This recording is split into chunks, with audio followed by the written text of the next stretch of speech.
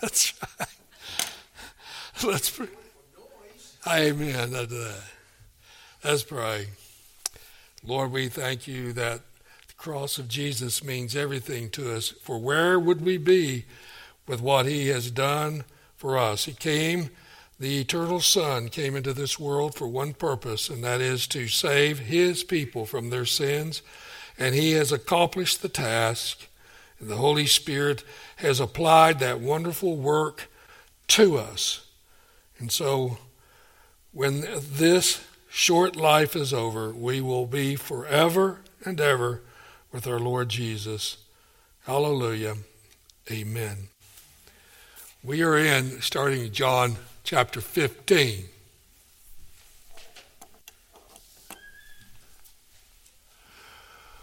We're going to look at one of the great metaphors in the New Testament. It is one that's common throughout the Scripture. And it's of such significance that I'm going to spend some time on verses 1 through 8 because of its all the theology that is packed in to these 8 verses. You know, this is it's a most wonderful illustration that is given here of the nature of the church of the Lord Jesus. It distinguishes the true from the false disciples. And this was one of the last opportunity that Jesus had with his disciples on earth to warn them, do not be like Judas Iscariot. And it was an opportunity for his disciples to manifest the work of the Holy Spirit and do not manifest the work of the flesh and the work of Satan, our great adversary. So this illustration was basically a common illustration in the Scriptures. An Israelite, oftentimes in the Old Testament, was compared to, or national Israel, to fruitfulness or the lack of fruitfulness. Now, this idea of the vine is used multiple times, and I think it would be worth our time to take a look at several passages in the Old Testament to show you how this was a common metaphor in the Old Testament. And the first passage I want us to turn to is Psalm chapter 80.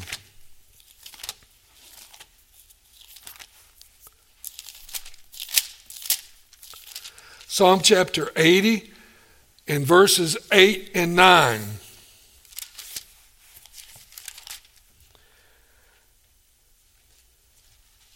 Talking about God, it says, Thou didst remove a vine from Egypt.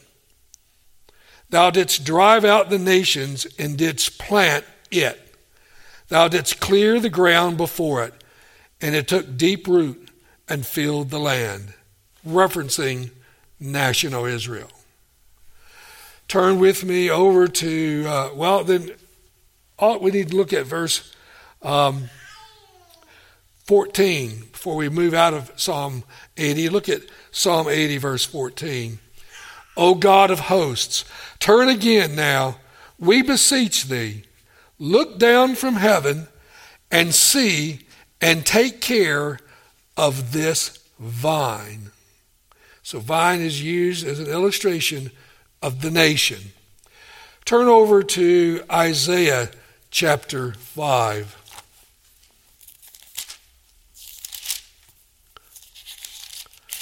Isaiah chapter 5, verses 1 through 7.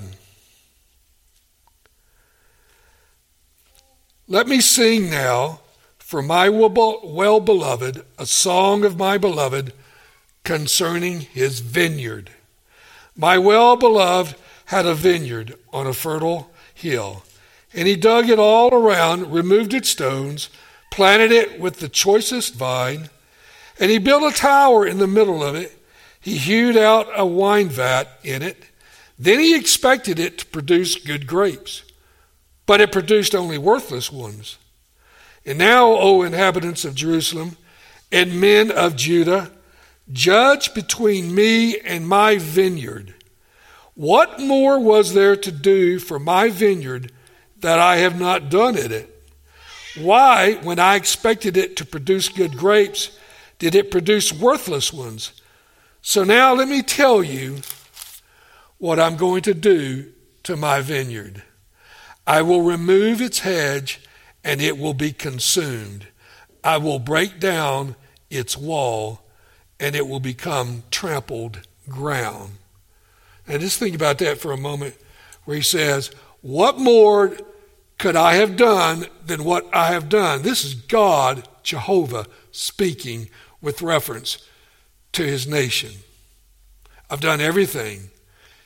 I expected it to produce grapes. It didn't produce grapes. It was fruitless. So I'm going to tell you what I'm going to do. I'm going to consume it. That's what I'm going to do. Turn over to Ezekiel chapter 17.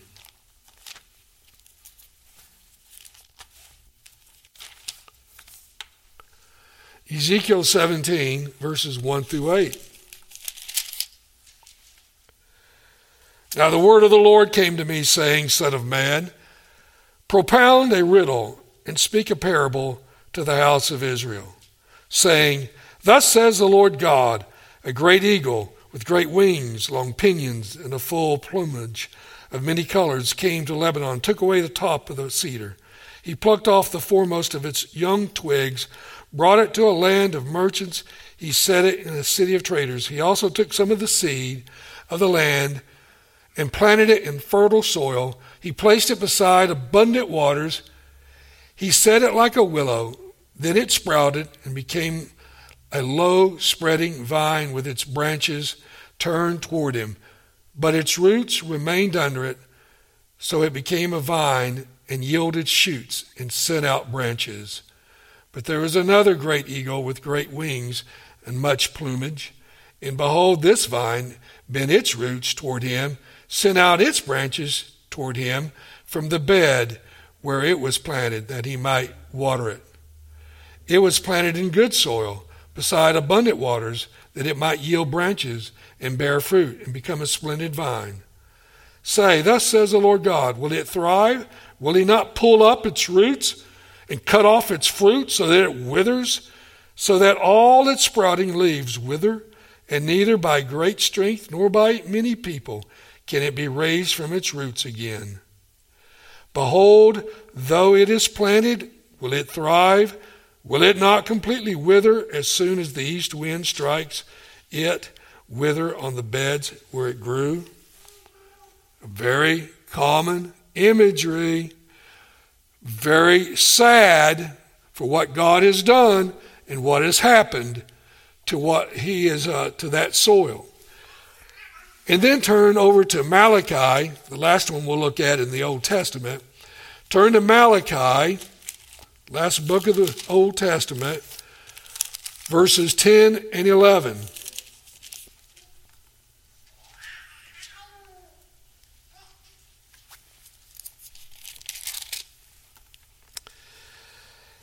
And the axe is already laid at the root of the trees. Every tree, therefore, that does not bear good fruit is cut down and thrown into the fire.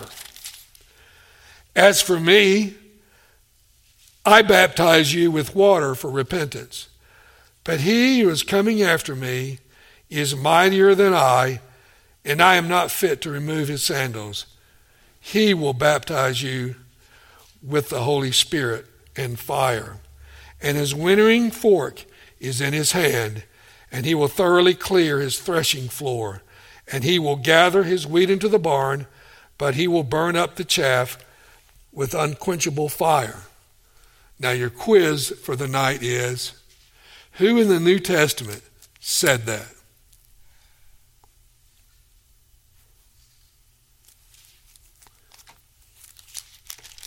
Okay, time's up. John the Baptist, Matthew 3. Remember when, so I want you to turn over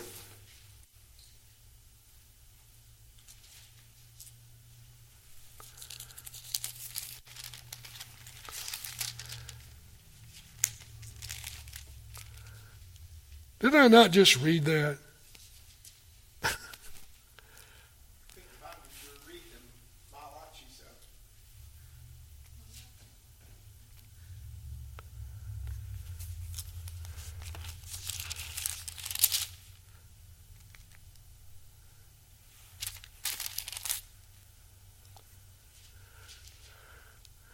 Got the right. Anyway, hold on here.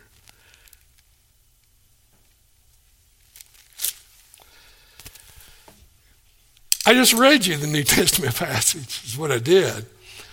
And sorry about that.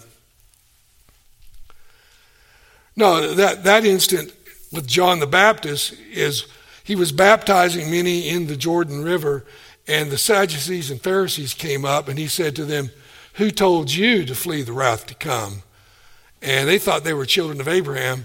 And then he says to them, "No, look, God has already laid an axe to the tree." And he said, "Now, if you bear fruit, you need to bear fruit indicative of being a proper branch, and yet you didn't. And what's God going to do? He's going to cut the tree down, and he's going to throw it into the fire and burn it." Now, in this regard, what we see, if you turn over back to John, I'm just sort of giving an overview of John 15, and then we're going to break it down into the verses. But I want to give an overall picture of it because of its great significance throughout the New Testament, I trust, as we're going to see. The overall lesson that Jesus is seeking to convey to his disciples is that Jesus, he is the vine, and we are the branches. And the branch only bears fruit as it abides in the vine. Now, hence, we're going to see spiritual believers will bear spiritual fruit only when they abide in Jesus Christ, because he is the life-giving force. And just like a vine dresser works with a vine, pruning it and the like, we see that the branch will get its nourishment only as it gets nourishment from the vine. So, what we see in John 15, verses 1 through 8, is that there are two groups of people that are being described. And these are the branches that bear fruit, and there are the branches who do not bear fruit. So two groups, fruit bearers and non-fruit bearers. That's who Jesus is talking about. We're going to see that those those branches that bear fruit do so because they have been cleansed. And the branches that are not bearing fruit have not been cleansed and will be taken away, and they will be burned. Now, what we see here, Judas had a very close relationship with Jesus, did he not? He was one of the 12 disciples. He was one that Jesus allowed to come along with him. And we see, if you just turn back in John to chapter 13, verse 18, "For this cause also the multitude went and met with him." And, hold on. John 13, 18. "I do not speak of all of you. I know the ones I have chosen. But it is that the scripture may be fulfilled. He who eats my bread has lifted up his heel against me." And we saw he's referring to Judas. And Jesus is quoting Psalm 41, where it says, "A close friend will lift up his heel against him." So he was prophesying Judas Iscariot's betrayal. Judas had a close relationship. Got to remember, Judas went out preaching with the rest. Judas saw all the miracles that Jesus performed. So he was with him for 3 years. Close proximity with Jesus. However, Judas was on his way to eternal destruction. And he was a branch that was not bearing fruit. And he would be taken away and he would be burned.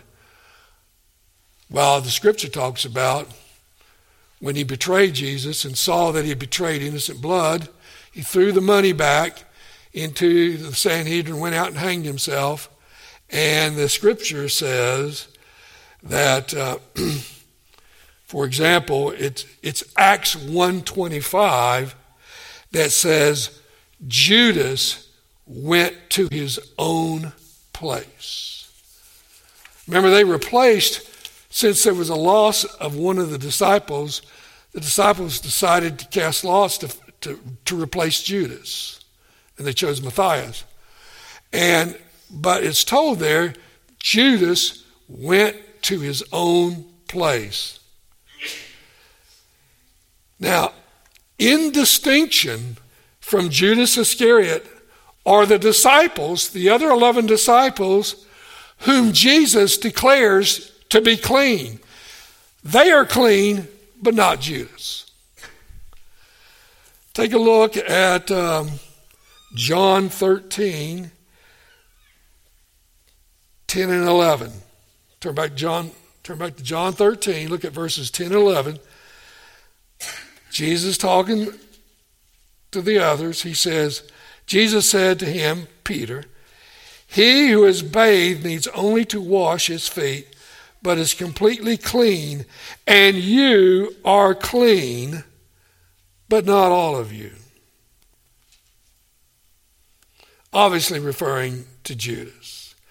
And then we see in our text in John 15, verse 3, we'll break this down a little bit more fully a little bit later, but back in John 15, 3, he says, Jesus speaking to his disciples, you are already clean because of the word which I have spoken to you.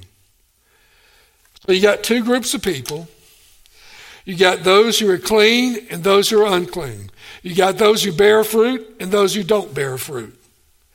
You got 11 disciples who are clean. You got one who is unclean. You got 11 disciples bearing fruit, and you got one who is not bearing fruit and who is unclean. Two groups of people in this vine illustration, this metaphor.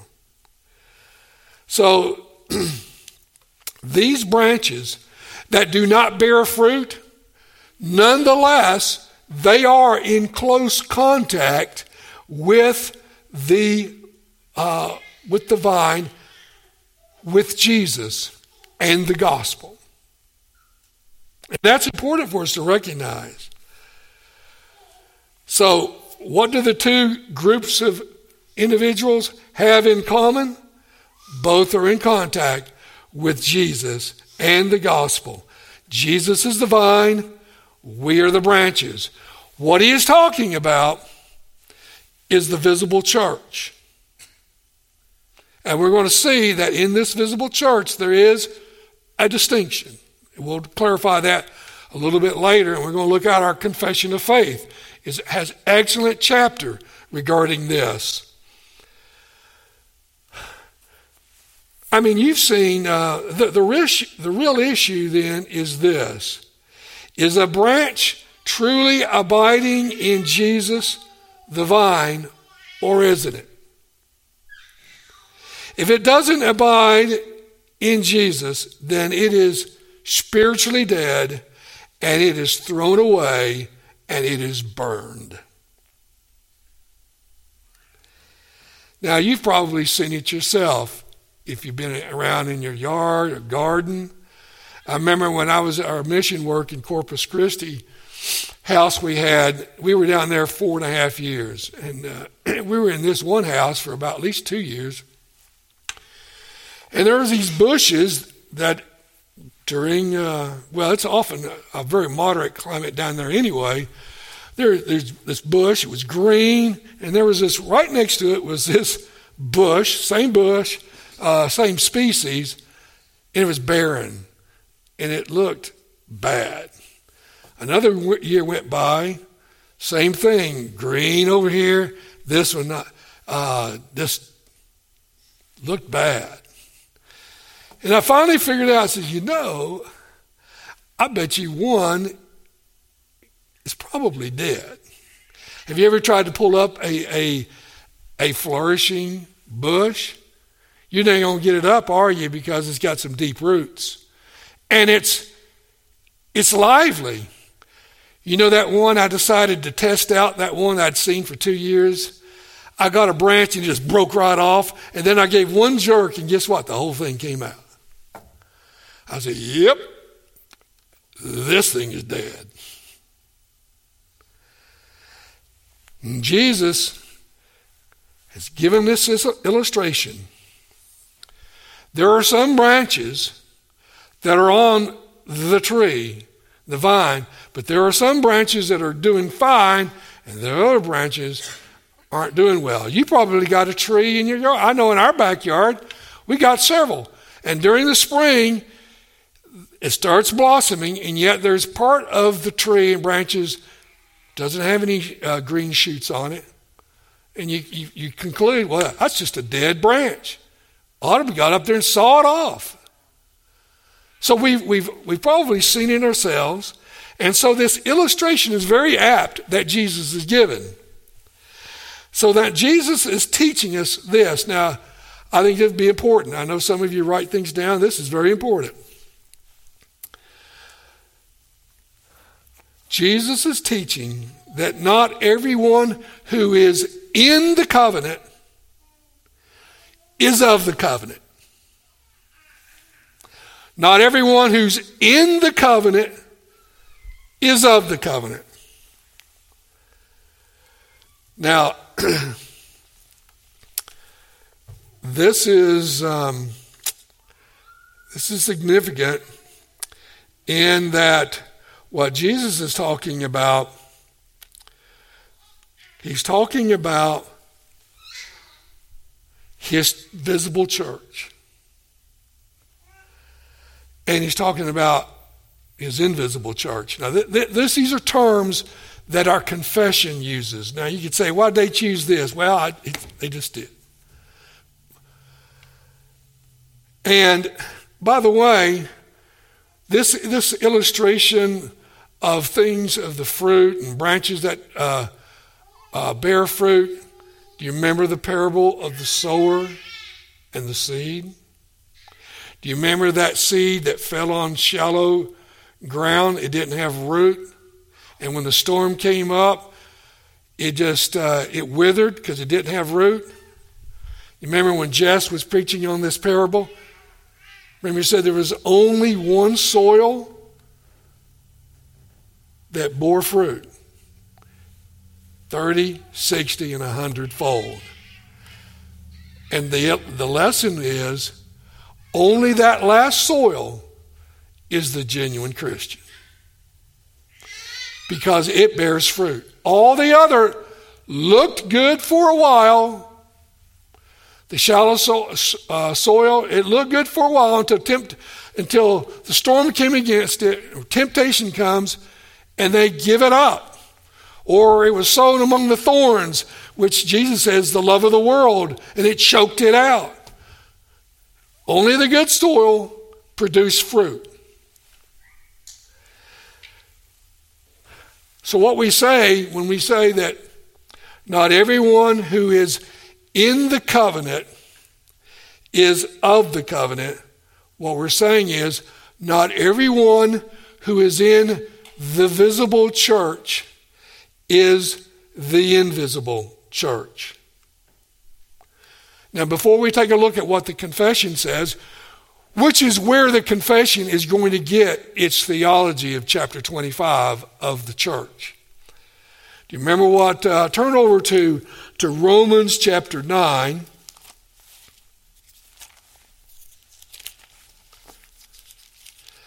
and look at verses 3 through 8.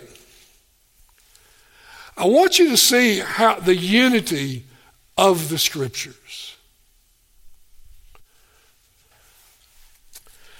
And as you probably know, in a lot of my preaching, I like to go to other places of the Bible. Well, there's a reason for that. You know, in our confession, it talks about what is the foremost rule for Bible interpretation.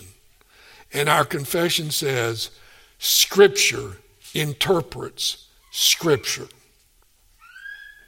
It is its best interpreter of itself. And so, since the Scripture is inerrant, and since God is the author of all of Scripture, there should be a unity, right? There should be a consistency. And it's exciting to see the interrelationship of one part of Scripture to the other. The technical theological word for this is called the analogy of faith, meaning Scripture interprets Scripture. So we've been talking about, Jesus talks about this vine and the branches, and he's the vine, we're the branches. The being in the covenant, but not of the covenant. Paul really elaborates on this in Romans chapter 9. And let's look at beginning at verse 3 through verse 8 of Romans 9. For I could wish that I myself were accursed, separated from Christ, for the sake of my brethren, my kinsmen, according to the flesh. Now, who's he talking about? He's talking about his fellow Israelites, his fellow Jews. That's who he's talking about. Who are Israelites, to whom belongs the adoption as sons, the glory and the covenants and the giving of the law and the temple service and the promises, whose are the fathers and from whom is the Christ, according to the flesh, meaning Jesus was a Jew, coming from Abraham, the father of the Jews. Okay? Who is over God, blessed forever. Amen. But it is not as though the word of God has failed. Now here's the really important phrase. For they are not all Israel who are descended from Israel. Neither are they all children because they are Abraham's descendants. But through Isaac your descendants will be named. That is, it is not the children of the flesh who are the children of God, but the children of the promise are regarded as descendants. And who do you think is the prime example that he gives here? Jacob and Esau. Jacob and Esau. Jacob I've loved, Esau I've hated. Both were in the covenant. Both were in the Old Testament church. But the scripture says, God says, I hated Esau. Esau was a profane man, Hebrews brings out. And so we have, he says, not everyone who is descended, and that was, not everyone who's descended from Abraham are true children of Abraham. You got to be a child of promise. And that's why John the Baptist says to the Sadducees and Pharisees, who warned you to flee? You're a brood of vipers, is what he called them. Oh, we're children of Abraham. Well, yes, you are physical descendants, but you are hardly children of promise. And God's got an axe, and he's going to cut you down. And he's going to take you, and he's going to throw it into the fire.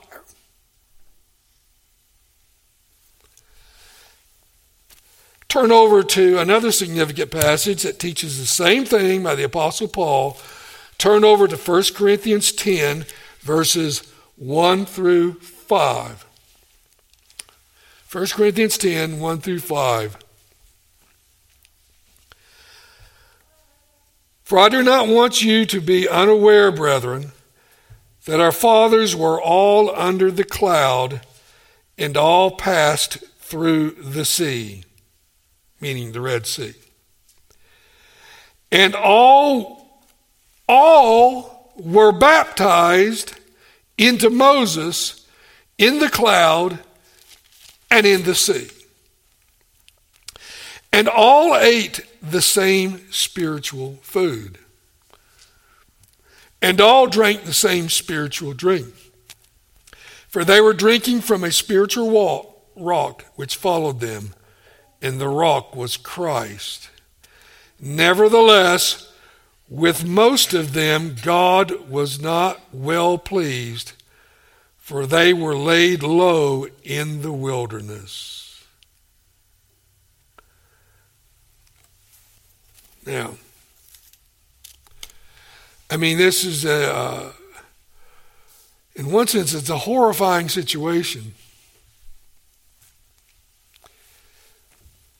They were baptized into Moses, who was the head of the old covenant. They were all in union with God, with Moses, in the old covenant. They were in the covenant, but they were not of the covenant, because we're going to see the majority refuse to believe. We're going to look at Hebrews in just a little bit that teaches this same truth. Now, what that tells us is this: just because I am physically baptized, does that make me a Christian?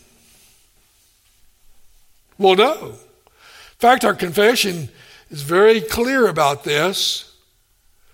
It doesn't. We're not teaching.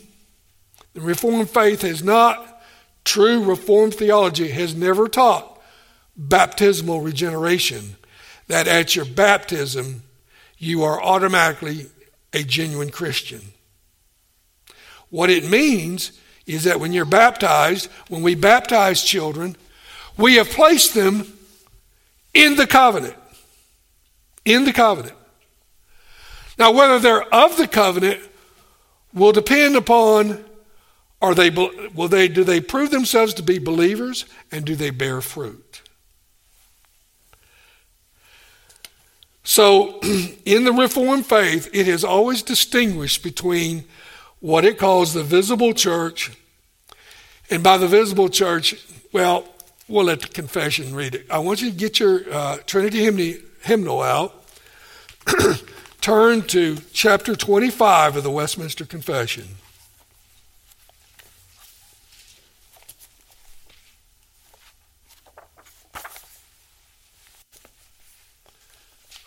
I'll give you time to get there. It's chapter 25 of the church.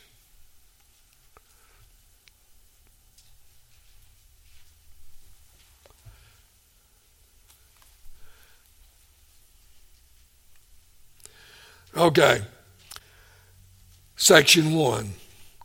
The Catholic or universal church, which is invisible, consists of the whole number of the elect that have been or shall be gathered into one under Christ, the head thereof, and is the spouse, the body, the fullness of him that filleth all in all. Now that's the invisible church. Section 2.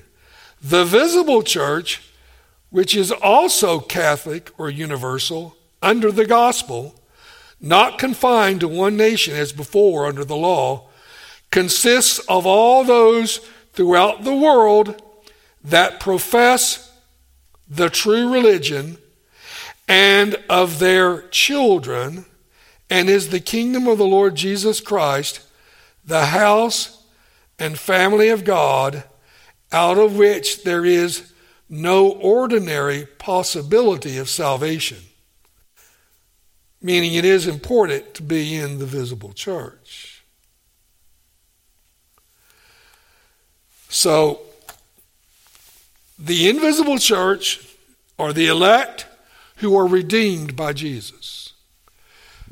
The visible church are all those adults and those who have brought their children, baptized their children, and they are in that visible church. Now, the larger catechism questions, we're going to take a look. Now, you don't have it in your Trinity, so you're just going to have to follow along with me. It's very good in specifying this distinction between the visible and invisible church. And I'm going to turn over to, we'll start with larger catechism question.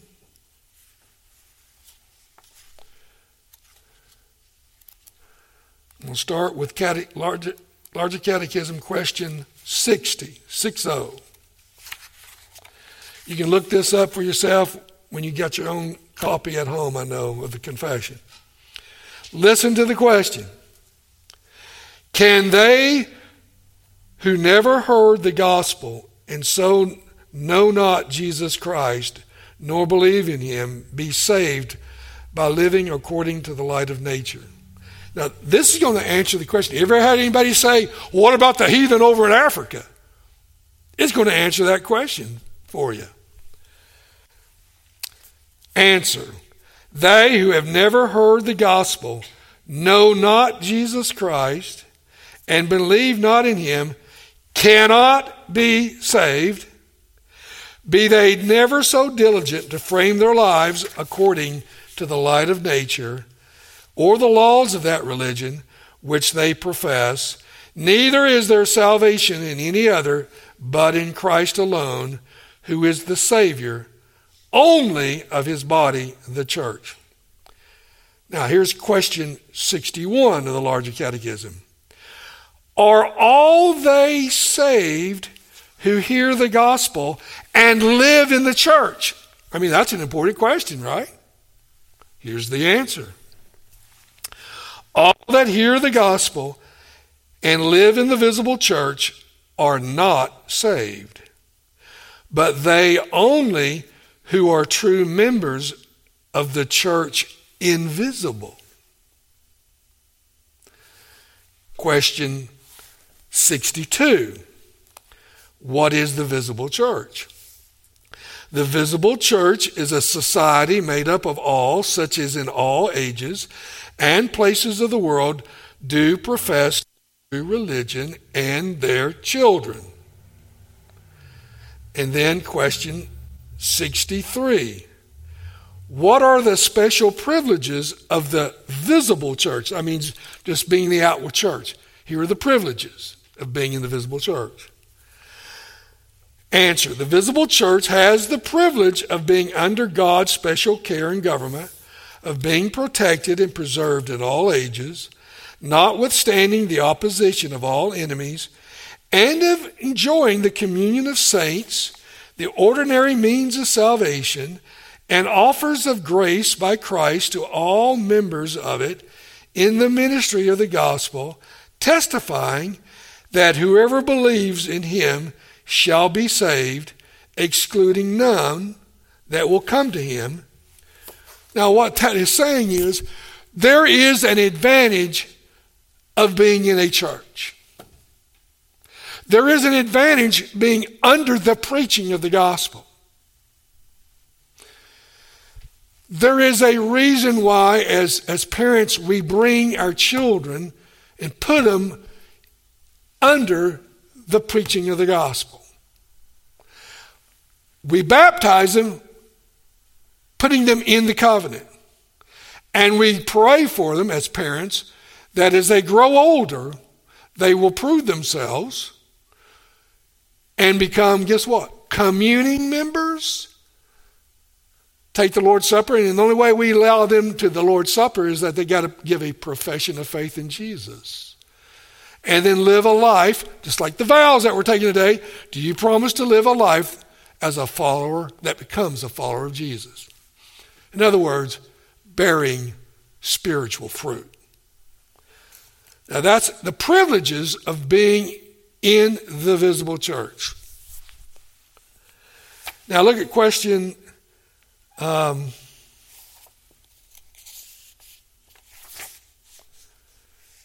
question 64. What is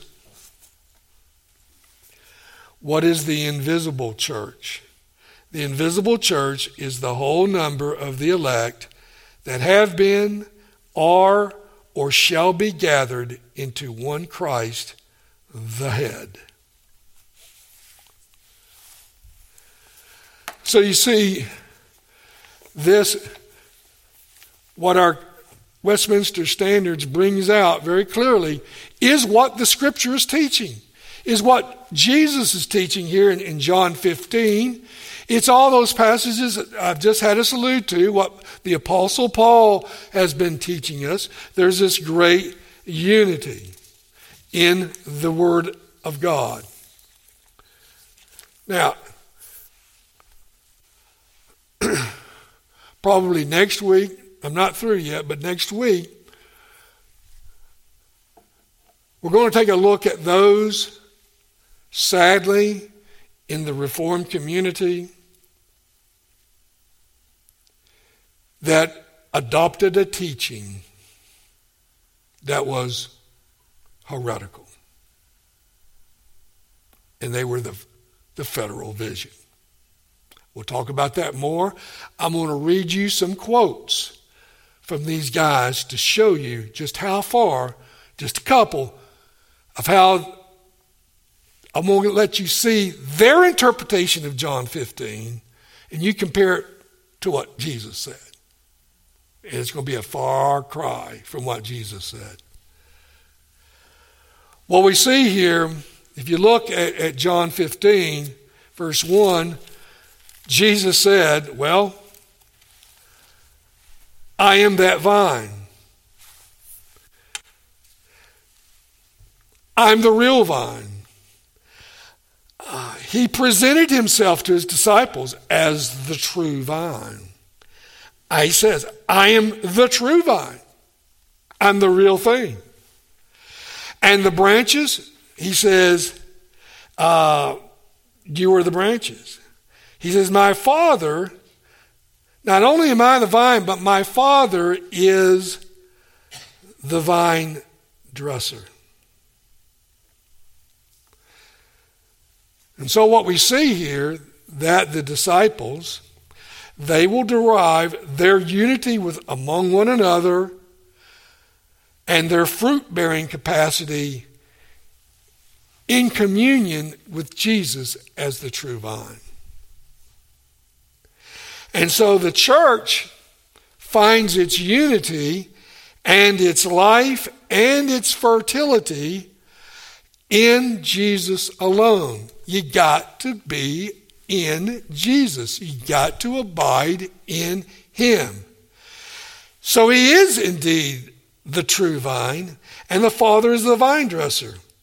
In other words, the Father is the one who is represented here as the vine dresser, is one who tills the ground. Keep in mind, what did Isaiah 5 say that God did? Oh, I took out all the stony rocks. I tilled up the soil. I made it so it was good. I planted the vineyard there. I did all these things. He's the vine dresser. And it's God, the Father, who tends to the branches. These branches, they need much attention. Now, I'm not a gardener, but I have learned from some, John, if you got some bush, you got some flower, you ought to cut it back. Well, what do you want to do that for? Just do it. And guess what? All of a sudden, you got these little sprouts coming out. And you got others, and you go, all of a sudden, your tree, your branch, your flower, it's better than it was before because you pruned it. The Father is the vine dresser, and He will prune it so that, that's assuming it's alive. Now, if it's a dead branch, there's nothing you can do with that. And that's why God says to Israel, You know, I tilled it up, and I expected it to produce fruit. But what did I get? Nothing. So I'm just going to take it up, throw it into the fire, because it's worthless.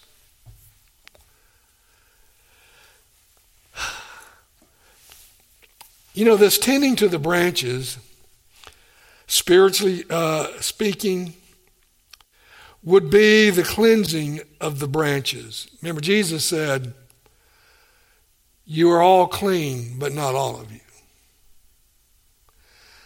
Now, how has Jesus cleansed us? Well, theologically, he justified us. You remember our confession, the Westminster Divines were very careful in how the words that they chose to reflect the theology. And they made a fine distinction between justification and sanctification. And if you read the confession, it says justification is an act of God. Sanctification is a work of God. And we'll talk about that more probably next week. Well, you're clean. How? Well, you're justified. And that's the dominant idea here. You are justified not by your own works, but by the work of Jesus done on your behalf and credited to your account as if you had done it yourself. Let's read chapter 11 of the Confession on Justification.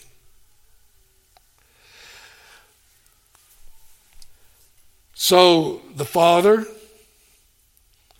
is attending to the branches. It is the Father. In John 14 and 15, it is, remember, Jesus is praying to the Father on behalf of his disciples. Remember, we ran across that. If you look at John 14, verse 6, he says, "I will ask the Father, and he will give you another helper, that he may be with you forever." In other words, Jesus says, "I'm going to be praying for you. And I'm going to give you another helper." Now, we've already said, who is that helper? The Holy Spirit. In fact, John 15 specifically says it is the Holy Spirit. It is the Holy Spirit whom the Father sends through Jesus, who then sends it to us. That is the work of the triune God.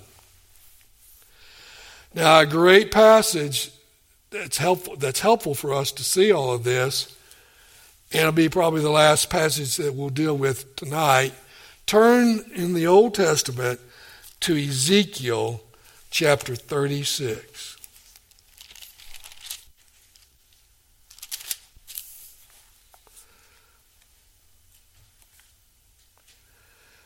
And we're going to start at verse 22 down through verse 27.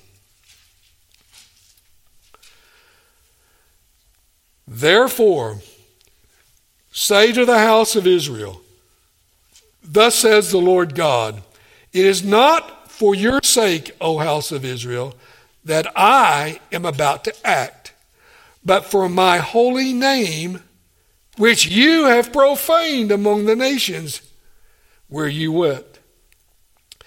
And I will vindicate the holiness of my great name, which has been profaned among the nations, which you have profaned in their midst. Then the nations will know I am the Lord, declares the Lord God, when I prove myself among you in their sight." In other words, I'm about to do something incredible. "For I will take," verse 24, "for I will take you from the nations, gather you from all the lands, and bring you into your own land. Then I will sprinkle clean water on you." And get that, clean water? Remember Jesus, y'all are clean, but not all of you. But God says, I'm gonna sprinkle clean water on you, and you will be clean. And I will cleanse you from all your filthiness and from all your idols. Moreover, I will give you a new heart and put a new spirit within you. And I will remove the heart of stone from your flesh and give you a heart of flesh. In verse 27, and I will put my spirit within you and cause you to walk in my statutes, and you will be careful to observe my ordinances. Let me just comment on this, then we'll end for the evening. It's a magnificent passage in the Old Testament teaching the doctrine, we'll put it this way, the Reformed doctrine of regeneration. That's what it is. Israel had defiled itself. So God says, you know what? I'm going to do something incredible. I'm going to bring you back. And there are some, I'm going to sprinkle clean water on you. And when I sprinkle this clean water, you're never going to be the same. And when I do that, it's going to cause you to be obedient to my law. And when you're obedient to my law, guess what you're going to do? You're going to bear fruit.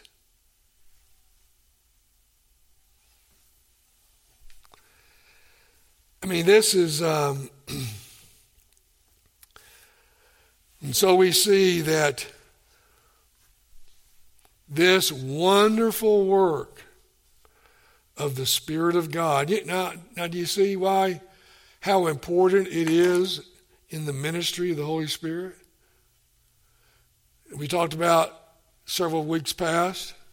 Jesus says, I'm leaving you. You're not going to see me again. But I'm not going to leave you as an orphan. Oh, no. I'm going to send you a helper who's going to be in you. What do you think Ezekiel 36 teaches? The Spirit is in you. It will abide with you. You're not going to be the same, and it will be that Spirit. Because remember it says, who is it that loves me? Jesus said. Who is it that loves me? But he who keeps my commandments. And how we keep God's commandments? In our own strength? I don't think so. We're only able to keep the commandments of God through the power of the Holy Spirit. You know, we were talking about these branches. You got some that are in close communion with Jesus and others aren't. Some that look good for a while but then prove themselves otherwise. The proof of the pudding will always be, what does your life look like?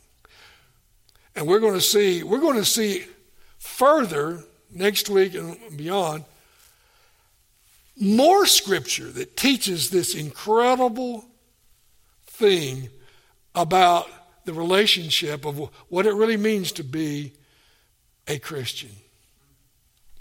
You know what I found? I'll even just conclude with this. What I have really found exciting as a young Christian, I had a desire to study the Bible.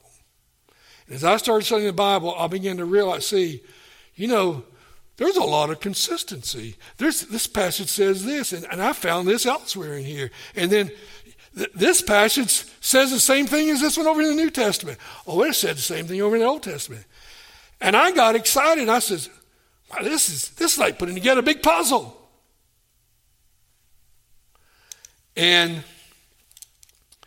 it's exciting to see that unity. I remember, you say, what relevance is this? I remember when I was in high school. Now, this is public school. I could do algebra, but for the life of me, I could not do geometry. I mean, it was really bad. And it was halfway through the year that I finally realized that the theorems had something to do to figure out the proofs. And I just didn't get it.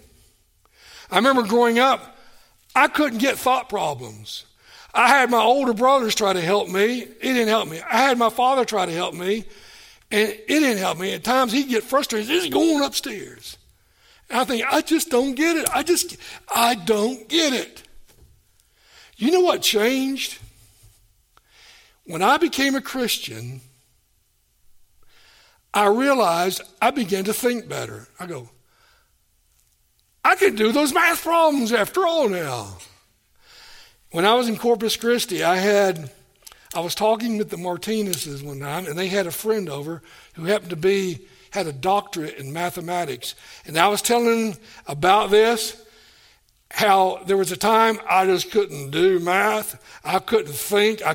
But when I was doing scripture and I was doing systematic theology, I said, I began to think better. And he said, well, John, that makes sense. I said, what do you mean? He says, oh, there's a direct correlation with systematic theology in mathematics. I go, really? Well, I guess that explains it. And so it is, maybe next week as I bring this out, I want you to be as excited as I was and still am to see the unity of the Word of God, to see this teaching, the analogy of faith. The Scripture interprets Scripture, and it's true, and it's consistent. It's really exciting. Let's pray. Lord, be with us. We thank you for your inspired Word. We thank you for your Spirit who brings that Word to life. Hallelujah. Amen.